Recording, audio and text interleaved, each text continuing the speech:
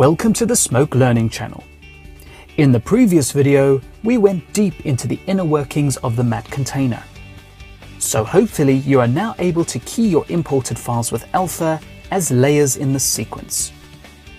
Now we'll turn our attention to text in the timeline and some Alpha options that will affect the way you work.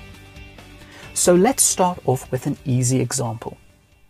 You would like to add a title on top of some video in the sequence.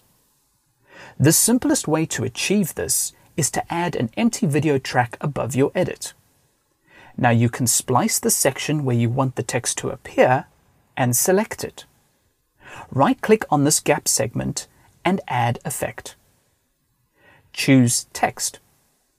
I'll enter into the text editor, add a new text layer and type some text.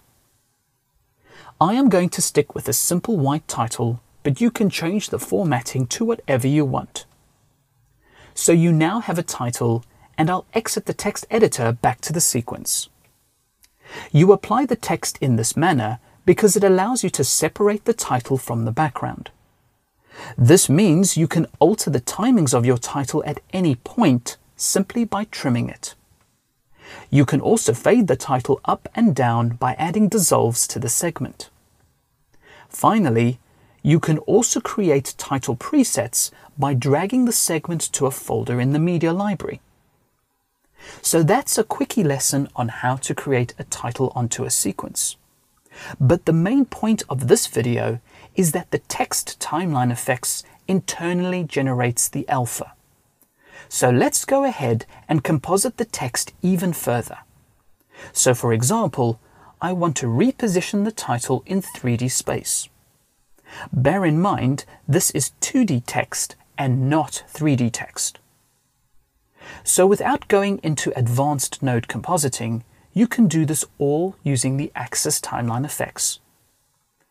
I'll select my text segment and apply the Axis Timeline effects using the effects ribbon. We can now go into the Axis editor and start to reposition the title. But look at what is happening.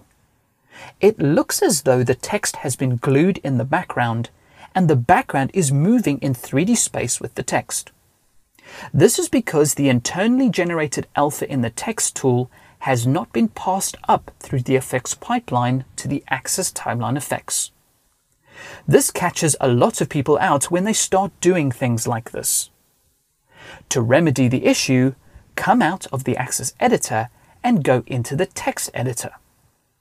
Here you will find the RGBA toggle. Changing this option will push the alpha up through the effects pipeline.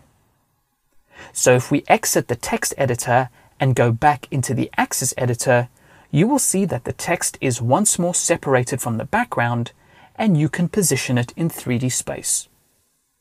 Incidentally, this RGBA toggle in the text tool will affect all timeline effects upstream in the effects pipeline.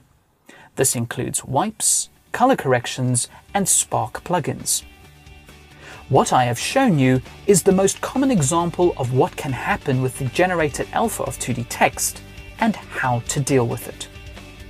In the next video, we move into node compositing with Connect Effects and see how the alpha functions in that environment. Thank you for watching, and please subscribe to the Smoke Learning channel for future videos.